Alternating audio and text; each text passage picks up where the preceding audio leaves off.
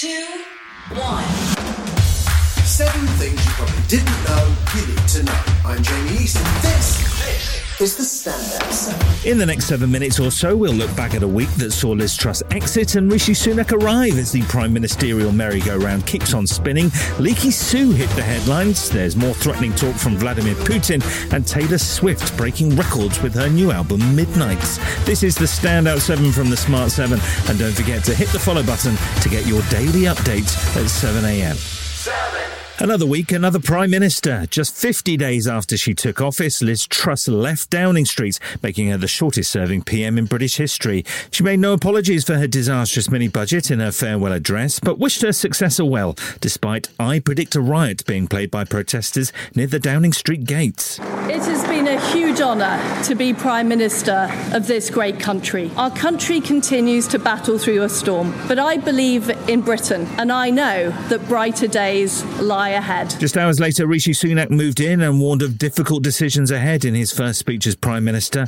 His old boss, Boris Johnson, eventually sent congratulations, urging the Conservative Party to unite, while Sunak muttered about a profound economic crisis. I want to pay tribute to my predecessor, Liz Truss. She was not wrong to want to improve growth in this country, but some mistakes were made. And I have been elected as leader of my party and your Prime Minister, in part, to fix them. There was a warm international welcome for Britain's fifth Prime Minister in just over 6 years, the third in 7 weeks, and the first Hindu to move into number 10.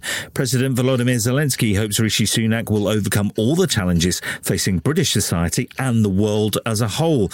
And President Joe Biden hailed a groundbreaking win for the new PM, although I think he might have got the wrong bloke. Just today, we've got news that Rishi Sunak is now the Prime Minister. As my brother would say, go figure. Sunak quickly got to work picking his cabinet with various comings and goings. Luckily, not that Cummings. Jeremy Hunt continues as Chancellor, and Grant Shapps becomes Business Secretary, replacing Jacob Rees-Mogg, who was the first to jump. I believe his behaviour towards Boris Johnson, his disloyalty, means that I could not possibly support him, and he wouldn't want me in his cabinet anyway. Kit Malthouse and Simon Clarke quit as well, whilst Dominic Raab got his old jobs back as Deputy Prime Minister and Justice Secretary. Michael Gove, Oliver Dowden and, Lord help us, Gavin Williamson are back in the cabinet as well. The most controversial appointment turned out to be the reappointment of Suella Braverman as Home Secretary, just 6 days after she was fired. It led to many headlines and a sharp focus on Leaky Sue. Labour's Shadow Work and Pension Secretary Jonathan Ashworth said Sunak was weak and had appointed the same old faces. I've just learned that Rishi Sunak has reappointed as Home Secretary Suella Braverman. She was forced to resign. She was sacked last week. And the fact that Rishi Sunak has brought her back tonight shows a monumental lack of judgment on behalf of Rishi Sunak. It's all change at number 10. Well, not really, as most of the cabinet looks depressingly familiar. But there's certainly been a change when it comes to the dreaded Halloween fiscal statement. It's now no longer on Halloween. It's not even a fiscal statement, which probably makes sense. And with new Chancellor Jeremy Hunt and old Chancellor turned PM Rishi Sunak in charge, they've decided to take a bit longer to make sure the sums actually add up this time. Are you listening, Kwasi? Prime Minister and I have decided that it is prudent to make that statement on the 17th of November, when it will be upgraded to a full autumn statement. With diaries adjusted, Rishi headed for the Commons to face Keir Starmer for his first PMQs. It didn't go terribly well, but then again, Starmer is already on his third Prime Minister. The only time he ran in a competitive election, he got trounced by the former Prime Minister, who herself got beaten by a lettuce. So why doesn't he put it to the test, let working people have their say and call a general election? Rishi's response sounded like he'd been thumbing through some of Boris's greatest hits. Mr. Speaker, he talks about mandates, about votes, about elections. It's a bit rich coming from the person who tried to overturn the biggest democratic vote in our country's history.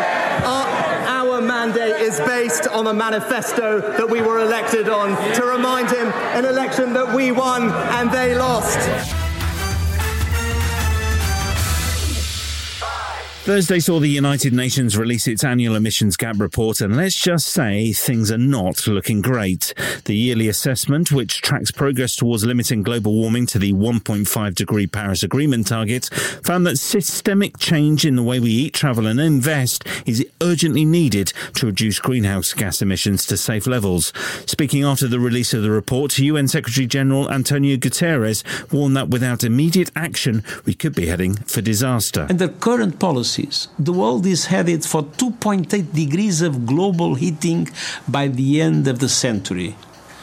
In other words, we are headed for a global catastrophe. And despite new PM Rishi Sunak having promised to prioritise the environment earlier this week, Downing Street confirmed on Thursday he will not attend next month's COP27 climate summit in Egypt due to domestic commitments. It all comes as energy giant Shell reported global profits of more than £25 billion. But not to worry, Tory party chairman Nadine Zahawi says an expanded windfall tax isn't needed if they reinvest. So that's all right then. The important thing actually is to make sure those companies are investing in gas assets in the North Sea. This year we've seen a 26% increase in our gas output. That's a good thing because we're less reliant on Putin's gas. As the battle in southern Ukraine continues around the city of Kherson, Ukrainian Defence Minister Alexei Reznikov says the country now controls all bridges over the river Dnipro.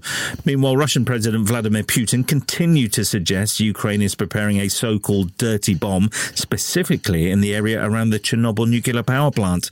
NATO Secretary-General Jens Stoltenberg has no patience for these rumours and says the misdirection is an established Russian tactic. Russia now falsely claims Ukraine is preparing to use a radiological dirty bomb. NATO allies rejects this transparently false allegation. Speaking on Thursday, Russian President Vladimir Putin denied he would conduct a nuclear attack on Ukraine, claiming any veiled threats of atomic warfare were prompted by Western leaders.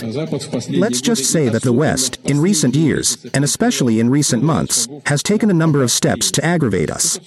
Well, in fact, they always play to exacerbate things. This is nothing new. They are inciting war in Ukraine.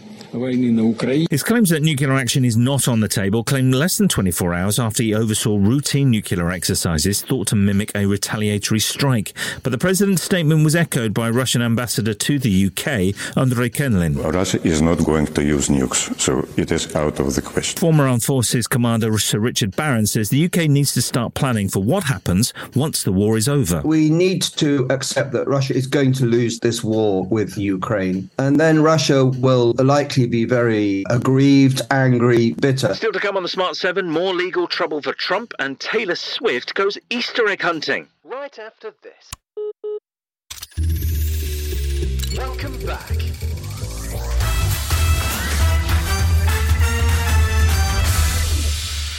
The forces of law and order continue to chase down Donald Trump on multiple fronts, with a judge ordering his former chief of staff, Mark Meadows, to testify in the ongoing election interference case in the state of Georgia. The Don has also been formally subpoenaed to appear before the January 6th committee, but despite issuing a 14-page letter denouncing the committee, it's still not clear whether he will in fact testify. Now, Alina Haber, his lawyer and newly promoted senior advisor, has suggested he might actually turn up. He has no issue being deposed, even though the left-wing media would like to pretend that he does. He has no issue being subpoenaed and answering questions about what happened that day, and he shouldn't. What he did was very public. Wednesday night saw the stars of Black Panther gather on the red carpet for the world premiere of Wakanda Forever, the second film in Marvel's record-breaking franchise. Speaking ahead of the premiere, leading lady Letitia Wright explained why she thinks the film is so important. Black women are being empowered. Black women are being celebrated for all their beauty, for their intelligence and all that they are. So November 11th, big things. Several of the cast paid tribute to the late Chadwick Boseman with their outfits, including Letitia, whose suit mirrored the one worn by the former Black Panther at the 2018 Oscars. Meanwhile, actor Lupita Nyong'o said she was relieved to be able to bring her grief for Chadwick into the film. I was like, oh, phew, we don't have to pretend like we are not in grief, you know? We get to use our grief and we get to just add juice to Chadwick's legacy. Taylor Swift's blingy outfits and star-studded cameos caught fans' attention as she released her second music video from Midnight's, her 10th studio album, which has already broken records. The singer wrote and directed the video for Bejeweled, with appearances from actress Laura Dern, the Haynes sisters, and Dita Von Teese. And speaking to Jimmy Fallon on The Tonight Show, she admitted struggling to keep up with the level of surprises for her loyal Swifties. This has maybe the most Easter eggs. A psychotic amount. It is like we have a PDF file for the Easter eggs in this video. Yes! Because there are so many that we could not keep track. This has been the Standout 7, the best of the week from the Smart 7. We'll be back tomorrow, 7 a.m. with the Sunday 7. Have a great rest of your weekend. Written, produced and published by Daft